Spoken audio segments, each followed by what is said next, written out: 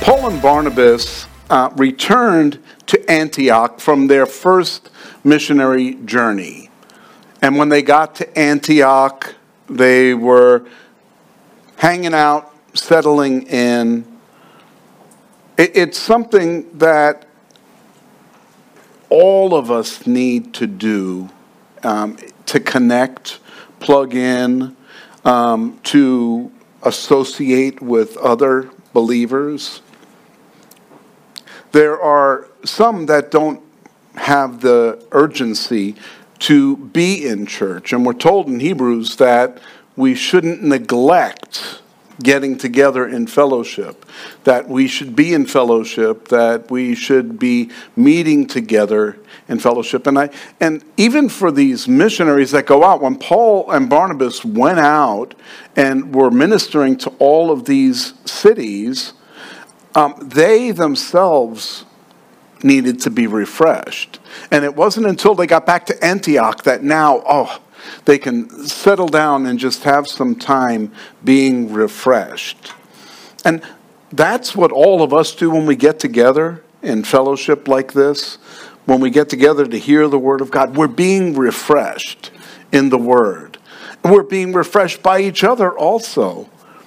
It's one of those times where you can come in and be comfortable together, and you're not being judged, by gee, what are you wearing? Did you just get a haircut? Who cut it? And who cares? We come together, and we come together in fellowship and in love. Jesus said that the world will know you by the love that you have one for another. And this is the place where they're going to see that love being displayed and demonstrated. It's a safe place for people that are hurting, people that are disconnected with society. They can come into a church and they can be received and welcomed. They are not going to be asked a bunch of questions about whether or not they qualify to be in the church. You know what? Because reality is none of us are qualified to be in the church. We all have sinned and fall short of the glory of God. So we come here not because we're qualified, but because we want to be fed. We want to connect with Jesus. The churches back in Paul and Barnabas' time, the early church, they were being liberated by the grace of Jesus Christ. They were getting away from the law and legalism of Judaism, and they were being set free by grace. But not everyone was open to that at the time. Today's message is titled, The Law and Grace. And we continue our study through the book of Acts with chapter 15 in verse 1, where we read, "And certain men came down from Judea and taught the brethren, unless you are circumcised according to the custom of Moses, you cannot be saved." Well, first I'd like to point out that these were certain men. They were men that were specifically known. These weren't just some random guys. They were certain men that came down from Judea. And they were coming to bring the law. They were saying, hey, you Gentiles, it's great.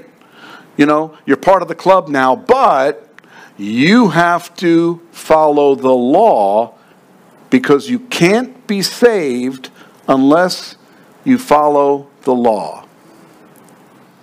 One thing I'm going to point out here is the fact that who are these certain men? We know Paul, we know Barnabas. We are at the end of this section, we're going to be hearing from Peter. We're going to be hearing from James. We know who the people are that are discussing these things, but who are these certain men? Well, I'll tell you, we don't have their names. And I believe sometimes names are excluded because we're not trying to call someone out because they have a wrong understanding of the gospel initially. You see, they were confused even by coming. You know how far they traveled? 300 miles to get to Antioch to tell them, you got to follow the law. So that tells me that they were very legalistic. They had an agenda. And I don't think it was a negative agenda. I don't think it was the fact that they were trying to impose their will on these people. It was their understanding of salvation. You had to remember the Jews, their understanding of salvation initially was, we follow the Ten Commandments, we follow the law of Moses, all of the laws that were handed down, the dietary laws and the law of, you have to attend so many of the celebrations each year. You had 3 different celebrations each year that they had to go to Jerusalem for and celebrate. And, all of these things are part of their legal system. And so to be saved, they had to do these things. They had to tithe. And people think, tithe, that's 10% of your finances. No. They had 10% of their finances, 10% of their animals, 10% of their crops, 10% of everything they had to give. By the time they were done giving, it said that a good Jew would be giving 30% of their properties every year. 30% they would be giving. Because they wanted to be good Jews, they wanted to be saved. And that's how they assumed that they were saved, because they were following these laws, and they trusted in following the law. Therefore, when Paul and Barnabas, verse 2, had no small dissension and dispute with them, they determined that Paul and Barnabas and certain others of them should go up to Jerusalem to the apostles and elders about this question. So, first of all, notice, they had a dispute. There was a big dispute. It wasn't just a little, we don't believe you. No, they fought. They argued with each other, and they were disputing. There was a struggle between the sides. And you can imagine there were people taking sides. There were people that were saying, yes, you do. And there were people saying, no. The Gentiles were probably the ones saying, no circumcision, no. And the Jews were like, yes, yes, yes, And so you can see how that would cause division. Does it still happen today? Well, why do we have so many different denominations? Because someone got offended by what someone else was doing and saying, no, that's not how you do it. We're going to go do it this way. And they couldn't settle on one way to do it. This causes church splits. This causes disunity in the body of Christ. I'm very blessed that we have a relationship with other churches here in town, that we settle on the essentials of our faith. That we say that Jesus Christ is the only begotten Son of God who came to earth to save us. The Father sent him so that he could die on the cross for our sins, so that we can be forgiven and spend eternity with God the Father and the Son and the Holy Spirit. Eternity. And that is what we settled on. We all agree to that. We all agree that the Bible is the inerrant word of God. And so with these two things, we can say we are in fellowship. Now there's a bunch of other things that we differ in, things that are theological, and that's okay, because we are settled on what we believe, the most important thing. Salvation is not based on when you think Jesus is going to return to earth. That's not a salvation issue. Eschatology is someone that studies the Bible and says, hey, I believe this. Others say, we believe this. Okay, that's fine. You believe that. You'll find out that you're wrong, and that I was right, and you know what? We're not going to care.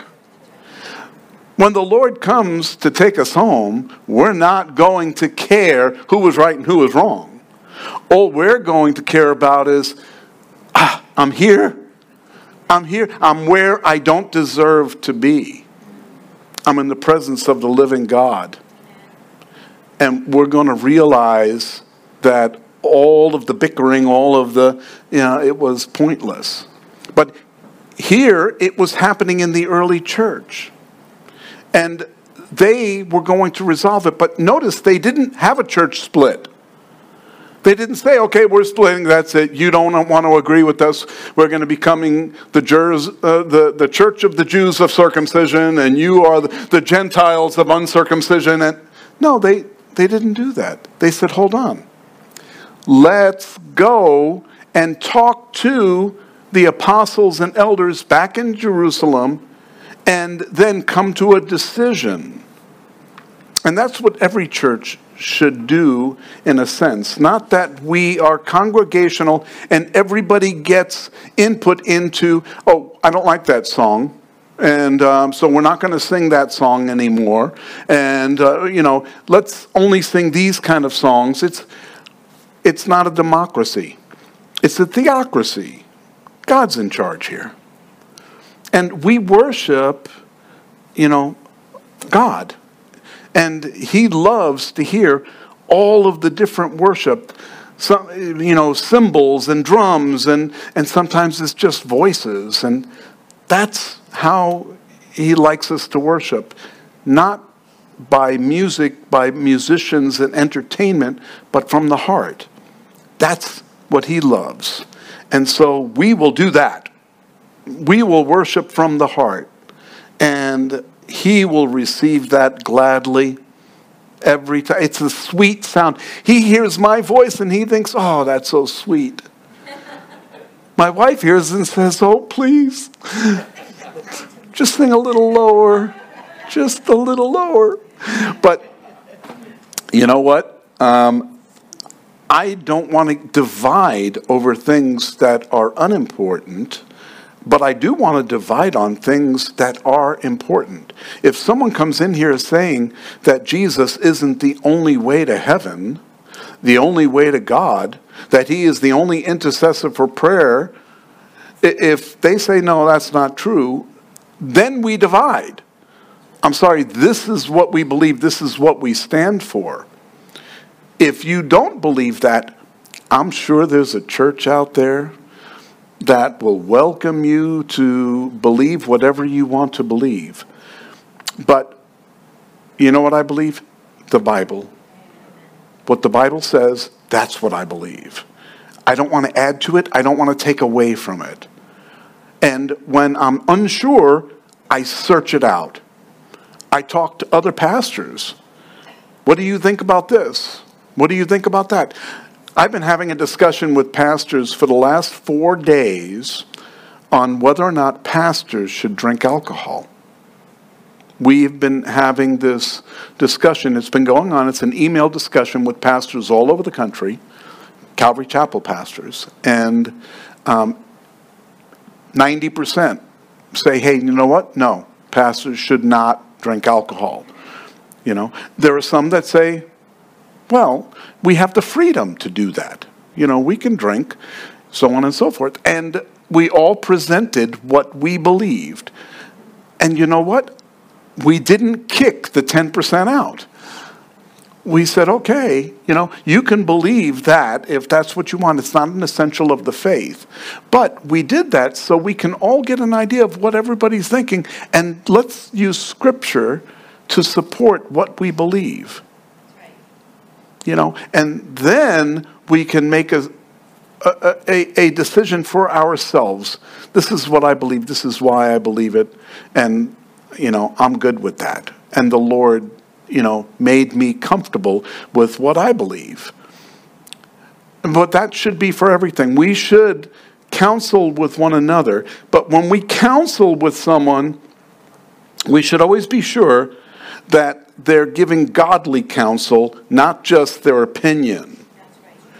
In my opinion, this isn't I don't care about your opinion. What does God show you? Have you prayed about it? And how has God showed you the truth in this? And your truth isn't going to contradict my truth. God, the Holy Spirit, isn't going to contradict the Holy Spirit. The Holy Spirit isn't going to interrupt the Holy Spirit. And so we are looking for the Holy Spirit to give us wisdom and to give us guidance. That's what they were going to be doing here. Verse 3, so being sent on their way by the church, they passed through Phoenicia and Samaria, describing the conversion of the Gentiles, and they caused great joy to all of the brethren. So as they're traveling, they're going back through Gentile areas, and they're telling them, there's this great conversion. People are coming by the droves into a relationship with the Lord, and it caused great joy. Salvation causes great joy. We're told that they're having celebration. Everybody that gives their heart to Christ, there's a celebration going on in heaven before the throne. Everyone's celebrating up there every time one person gives their life to the Lord.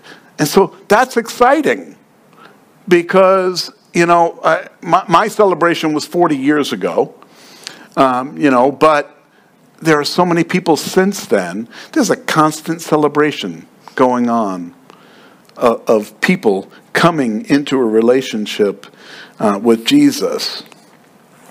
And so they're spreading the good news. Verse 4, and when they had come to Jerusalem, they were received by the church and the apostles and the elders, and they reported all things that God had done with them. But some of the sect of the Pharisees who believed rose up, saying, it is necessary to circumcise them and to command them to keep the law of Moses. So here they are, bringing the good news to Jerusalem. Hey, this is what has been going on. We're seeing many Gentiles come to the Lord. We're seeing healing. We're seeing the gifts of the Spirit.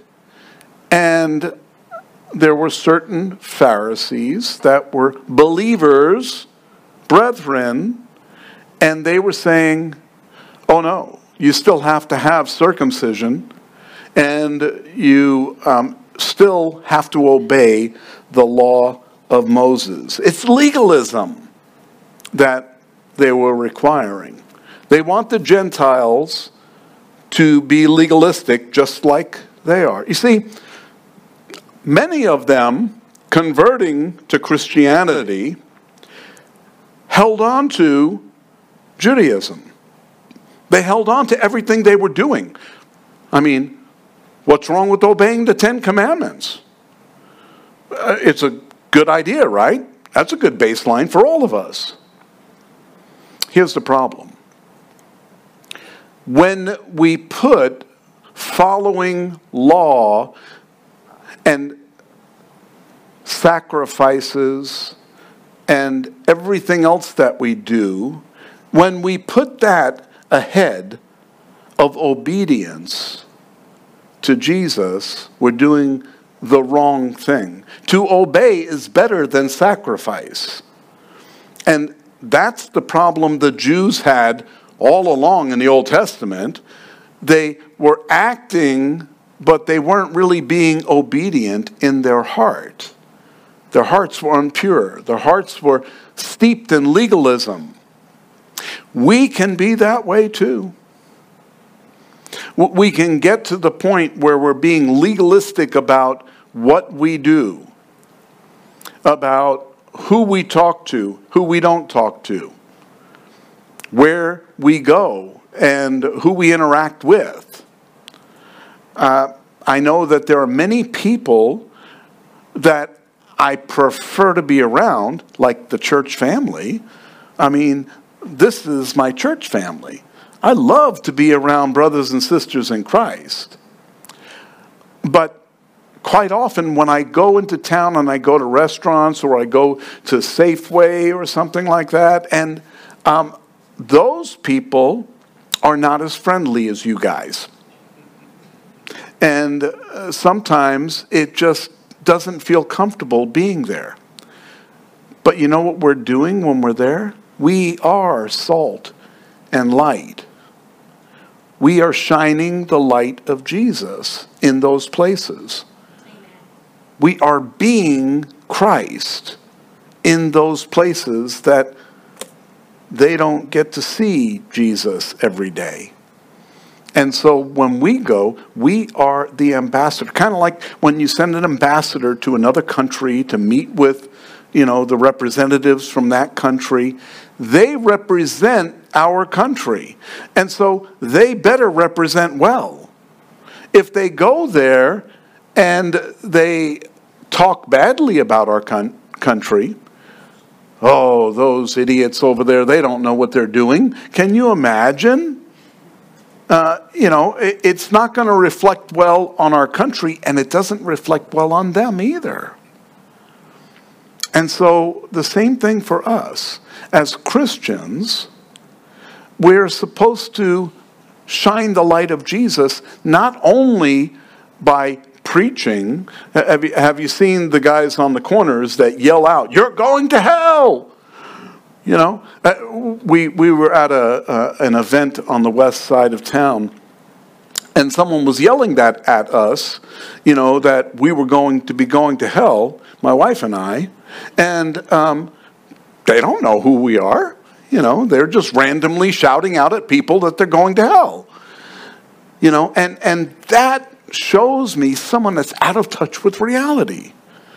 You don't draw people into a relationship with Jesus by telling them where they're going or, that they're going to hell. That's not going to... It's the love of Christ that leads people to repentance. And so when someone truly has an encounter with the Holy Spirit and sees the love of Jesus, they're drawn to that. Wow, I want to know, what do you have that makes you so happy, that brings you so much peace? What is it that you have? Oh, let me show you. I have a 401k, and here I have... No, you're not going to show them anything that you have on earth, because these things are all going away.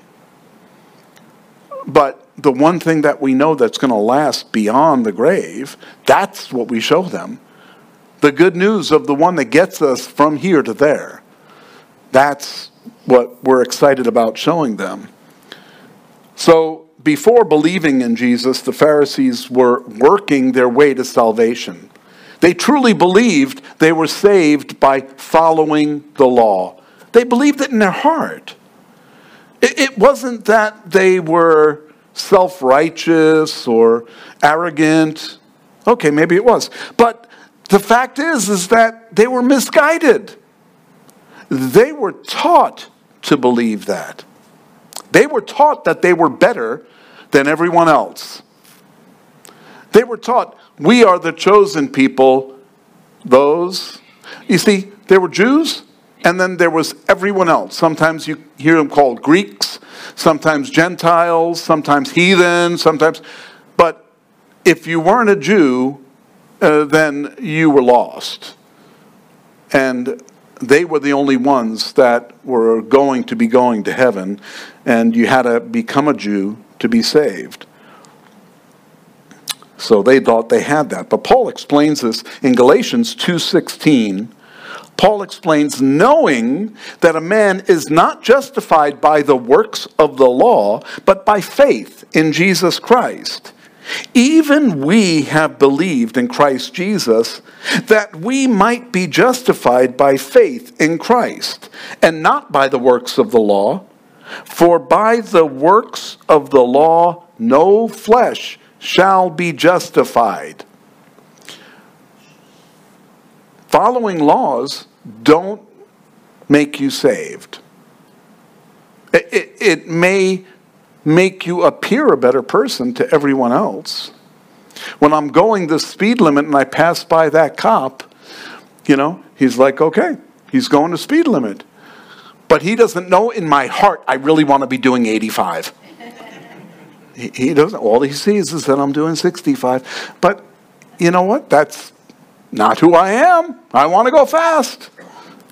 And these guys were on the outward showing that they were good people because they were legalists. Verse 6, now the apostles and elders came together to consider this matter. And when there had been much dispute, more discussion, right? Peter rose up and said to them, men and brethren, you know that a good while ago God chose among us that by my mouth the Gentiles should hear the word of the gospel and believe. And so God, who knows the heart, acknowledged them by giving them the Holy Spirit, just as he did to us, and made no distinction between us and them, purifying their hearts by faith. Now, therefore, why do you test God by putting a yoke on the neck of the disciples, which neither our fathers nor we were able to bear? But we believe that through the grace of the Lord Jesus Christ, we shall be saved in the same manner as they. So in verse 6, they're told that the apostles and the elders considered the matter. It's getting together and counseling together. Let's get together. Whenever you do that, make sure that it's people that are counseling on the same platform. We're all believers and we all know the Word of God, or at least we're willing to submit to the Word of God. Those that are when you want to buy a car, go talk to someone that knows about cars. Go talk to people and counsel with people that can tell you what the difference is between this car and the features and so on and so forth. So that way you get a good understanding. But if you're going to talk about spiritual things, you need to talk to people that are sensitive to the Holy Spirit. If they're not, if they could care less, there are people that know the Bible intellectually here. And now they're going to tell you what to believe because of what they understand intellectually. It's not an intellectual thing. Our relationship with Jesus is not intellectual. It's spiritual. It's one born out of love. And God started it. We didn't come into a relationship with him because we first loved him, but because he first loved us. And that's why we're in this relationship. So it's a spiritual relationship, and we who are filled with the Holy Spirit, we sense the Holy Spirit leading us and giving us wisdom in the Scriptures. There are so many times that I read the Scriptures and all of a sudden I get something out. I'm like, oh, look at that. I understand that. And I've read it 50 times and I always thought something else. Now, what I thought before wasn't wrong, but it wasn't complete. And then I read it this one time, and God gives me supernatural understanding of how it applies to me at that time. And it's like, oh, I get that. I understand that. Thank you, Lord, for revealing that to me. He still does that today.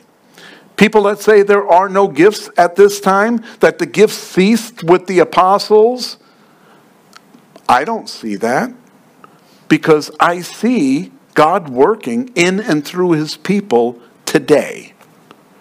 He's still moving mountains today. Sometimes the mountains just look different, but he's still working in and through his people today. So when we go to counsel, we should bring people, wise people in the Word of God, and you know who they are because of the fruit that they bear. You know who they are because you see them living their life for Christ. And when they're being an example, then it's easy to ask them, hey, what about this? Tell me what you know about this, because you see how they live their lives. Proverbs 15:22 says, without counsel, plans go awry. But in the multitude of counselors, they are established.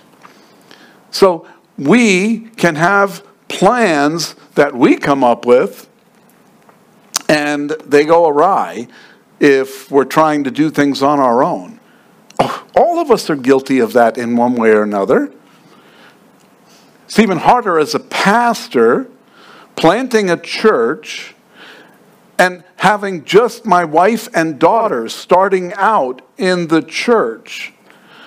So if I'm asking them as counsel, what do you think? My wife always has good counsel. My daughter, it's always going to cost me something.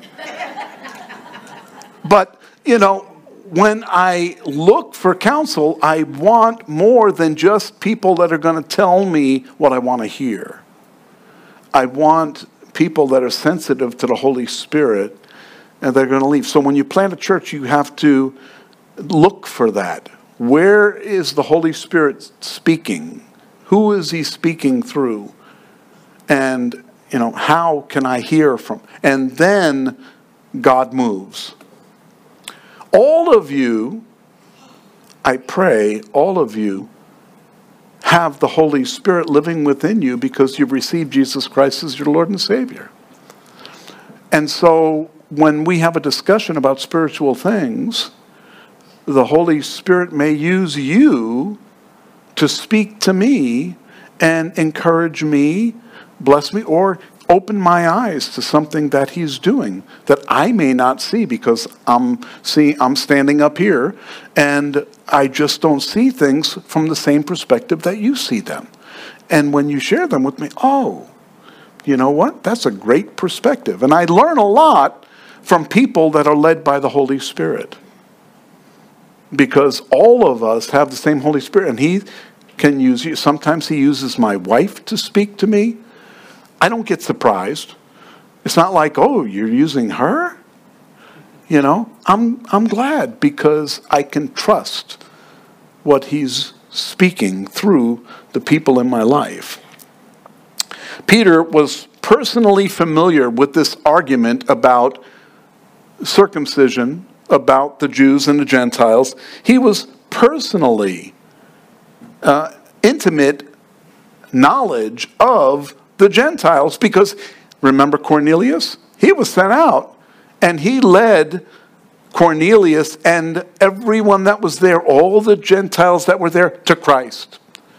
He was just preaching, and in the middle of a few sentences, all of a sudden they started speaking in tongues and praising the Lord, and he's like, oh, Holy Spirit? Oh, I didn't expect this. He was surprised.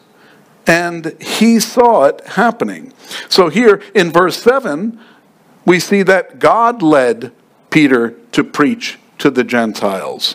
In verse 8, we see that God gave the Gentiles the Holy Spirit just as he did to the Jews. Same Holy Spirit was given to them. In verse 9, God removed the wall of separation that was between the Jews and the Gentiles. He removed it, took it out of the way. And now everyone was on a level playing field. And then in verse 10, God removed the yoke of the law from the Gentiles when he said, now therefore, why do you test God by putting a yoke on the neck of the disciples which neither our fathers nor we were able to bear? It was a bondage that it put them in, and they weren't even able to bear it. And so here they want to put it on the Gentiles. Sometimes that happens still even today when, we put, have you ever led someone to Christ? And now you say, okay, you have to quit smoking, quit drinking, you have to stop going to the bar, you have to stop doing this and stop doing that. And if you lead someone to the Lord that lives like that, then here's what you tell them. Pray that the Lord would show you what you should and shouldn't be doing. Because they'll ask you, well, what do I have to do this? You know what? Pray. When I got saved, I didn't have to ask which sins I had to get rid of.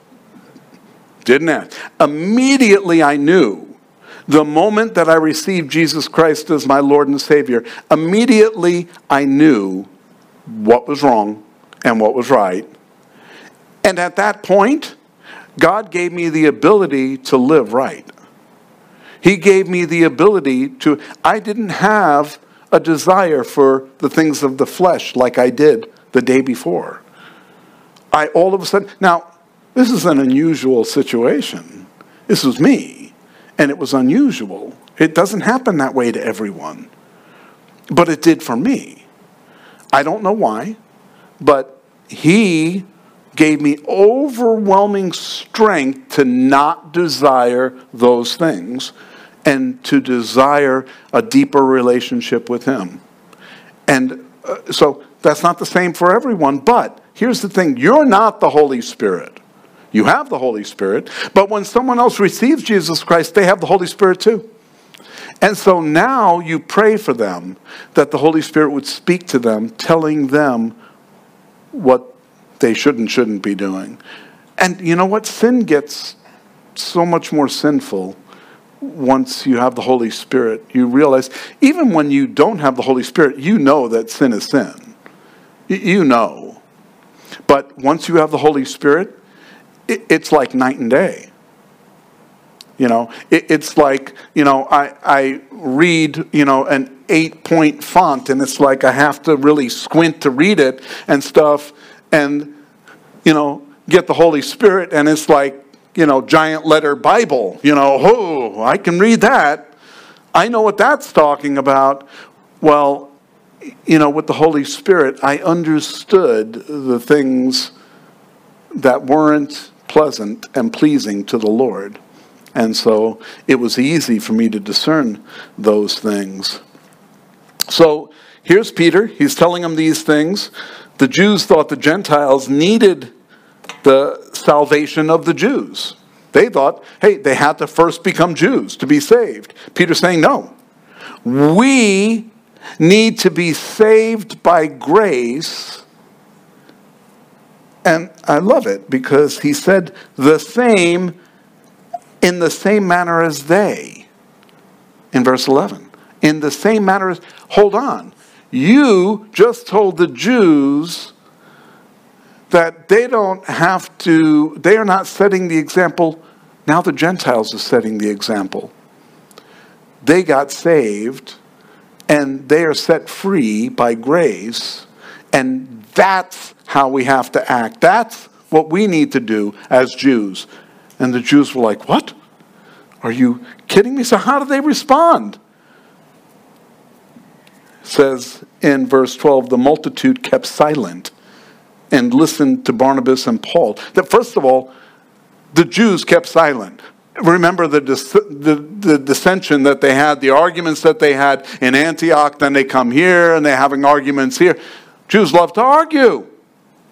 They love to argue with each other about the law. And here it says they were silent. And that tells me it was a work of the Holy Spirit, because he brought silence. And they listened to Barnabas and Paul declaring how many miracles and wonders God had worked through them among the Gentiles. And so they got to add on to what Peter had already shared and said, look, this is what we saw. It's called a testimony. We are witnesses of these things. And then in verse 13, and after they had become silent, James answered and said, men and brethren, listen to me. Simon has declared how God at the first visited the Gentiles to take out of them a people for his name. And with this, the words of the prophets agree, just as it is written, and this is from Amos, after this I will return, and will rebuild the tabernacle of David, which has fallen down. I will rebuild its ruins, and I will set it up, so that the rest of mankind may seek the Lord, even all the Gentiles who are called by my name, says the Lord who does all these things.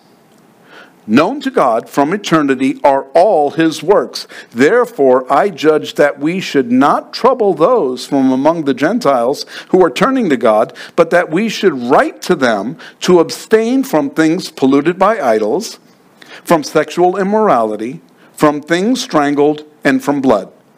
For Moses has had throughout many generations those who preach him in every city, being read in the synagogues every Sabbath. And so here he's saying, look, we need to tell the Gentiles what they should be abstaining from, what they should be doing. Well, first, who is this James? This is the half-brother of Jesus. Same mother, different father. And he was the author of the book of James. And so here James is taking a figurehead. He's the leader he was the last one to respond to this. And so he has great authority. He acted as the final authority. Notice it says here, after they became silent, and he said, listen to me. And in verse 19, he said, therefore I judge that we should not trouble those from among the Gentiles. So he was the judge. He was the final authority, not Peter. Peter thought, everyone thinks Peter was the first pope type thing and he was running everything. No, it was James actually here in Jerusalem who was the lead elder. And he was the one who said this is how things were going to go. He listened to the counselors, and now he's giving counsel of what he thinks needs to happen. So he quotes Amos 9, 11, and 12, confirming that God called the Gentiles by his name. And if James is quoting Scripture, they can't refute it. It's Scripture. Quite often we feel that we have to present something to people that, we have to make the Bible palatable so that when we present it, it doesn't offend and it makes people feel good about having a relationship with Jesus. And so we try to word things in such a way that it appeals to the general public. Folks, there's nothing more powerful than the Word of God. It's the Word of God that affects the life of people. And so when you use the Word of God, you don't have to read the whole Bible to them. If you're sensitive to the Holy Spirit, He'll tell you what to share. And then you just read the Scriptures to them and let the Scriptures do the work. because when God is empowered through his scriptures in the heart of an unbeliever, they tend to either go one of two ways. Either they receive it and they're broken, or they say, I don't want any of that. Quite often when you present the gospel to people, they will say, you know what, that's good for you, but, that's not me. That's not what I'm about. I used to be one of those people. It's good for you. You're a good person, and, good. But until the Holy Spirit did the speaking to my heart, I wasn't listening. But when he did, I listened loud and clear. So this was probably shocking to the Judaizers who wanted the Gentiles to be circumcised, as James is presenting this. Calling them out as they're a people called by my name. Oh, but that's Scripture. So they're like, oh, I guess I missed that part. I didn't really study that. Isn't it funny how we pass over the things that kind of offend us, and we don't want to dwell on those things, and we'll gloss over that. Let me go back to all the blessings of God, but we need to hear the whole Word of God. James does give some guidelines in verse 20. He said, but write to them that they abstain from things polluted by idols, from sexual immorality, from things strangled, and blood. So the reason why it was the dietary laws of the Jews, they had to eat the animals, they had to be fully drained of blood. There couldn't be any blood. We know in Leviticus 17:11, life of the flesh is in the blood, so, we can't be taking blood, and that's how come they're told. You can't, an animal that's strangled is juicier because it didn't get bled out. So, so in those days, the pagans would strangle the animals so it made the meat taste better and juicier. And so he said, no, none of that, and no blood, can't take the blood, and don't eat things offered to animals, idols. And Paul talks all about this later on, and he writes all about the fact that the pagans do that. They offer, and he said, don't even ask them whether or not it's offered to, but if they tell you that it is, then don't eat it. Don't get caught up in that. But you don't go to the market saying, hey, is this meat offered to idols? No, you just take it, you go and cook it, you eat it. And just don't even present the question. So then they also talk about, James talks about sexual immorality. It's not healthy for anyone. So he's getting right to the root cause of problems in people's lives. They're involved in idol worship by what they eat. And, if you're a church and you get together for a potluck, you don't want to have a table set up for, the Gentile meat and the Jewish meat, and, this is kosher, that isn't. And no, everybody eats together. And that's how come they're giving them, James gives them these rules and says, look, at least this way we could all sit down and partake together. We can all eat of the same meals together. Paul explains the relationship the Jews and Gentiles have in Galatians 3:28, where he writes, there is neither Jew nor Greek, there is neither slave nor free, there is neither male nor female, for you are all one in Christ. He's not saying everyone is non-binary. What he's saying, the fact that everyone is the same under Christ. We're all the same in God's eyes. We all have the same access to God. We're all children of the living God. And so it doesn't matter where you were born, what nationality you are, what color you are. None of that matters. We are all the same in Christ. We can have a relationship with God simply by accepting the grace of God that he offered through his Son, Jesus Christ. This is the good news of the gospel. Everyone can have a relationship directly with the living God. We close considering what a relationship with Jesus is built on. We shouldn't trust in Jesus plus baptism. That's the same problem as circumcision. Oh, you got to be baptized. Well, it depends on which church you go to, how you're baptized, right? You can be baptized as an infant when sprinkling. Oh, some say you have to have full immersion. They have all. Some say you have to be in their church to be baptized. Oh, I've been baptized. Really? Yeah. Oh, yeah. In the Jordan River. Well, it doesn't matter. Were you baptized in our church? No. Oh, got to be rebaptized. And unfortunately, that's how messed up things are. But here's the thing. Baptism is a work. And if you have to have Jesus and baptism, then you're saying you have to work your way into this.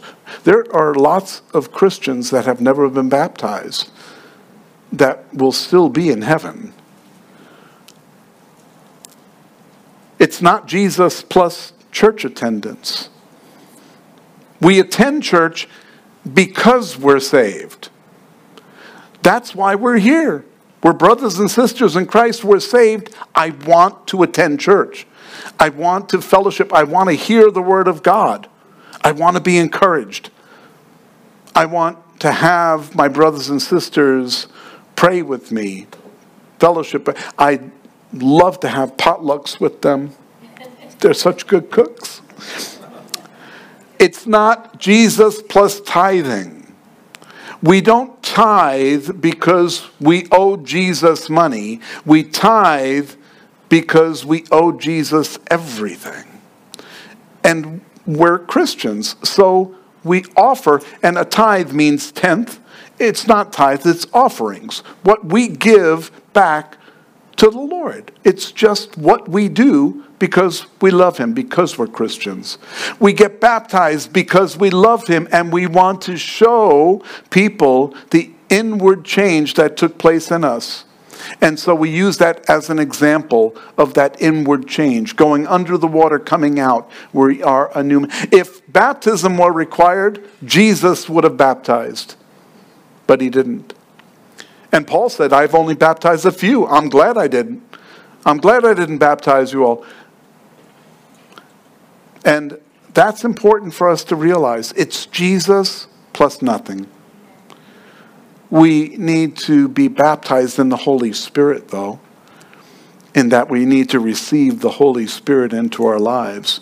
And that's what makes the change in our lives. The difference between the law and grace, the law doesn't save us. We're saved by the grace of God. So let's be thankful for that grace that he showers on us new every day. Amen.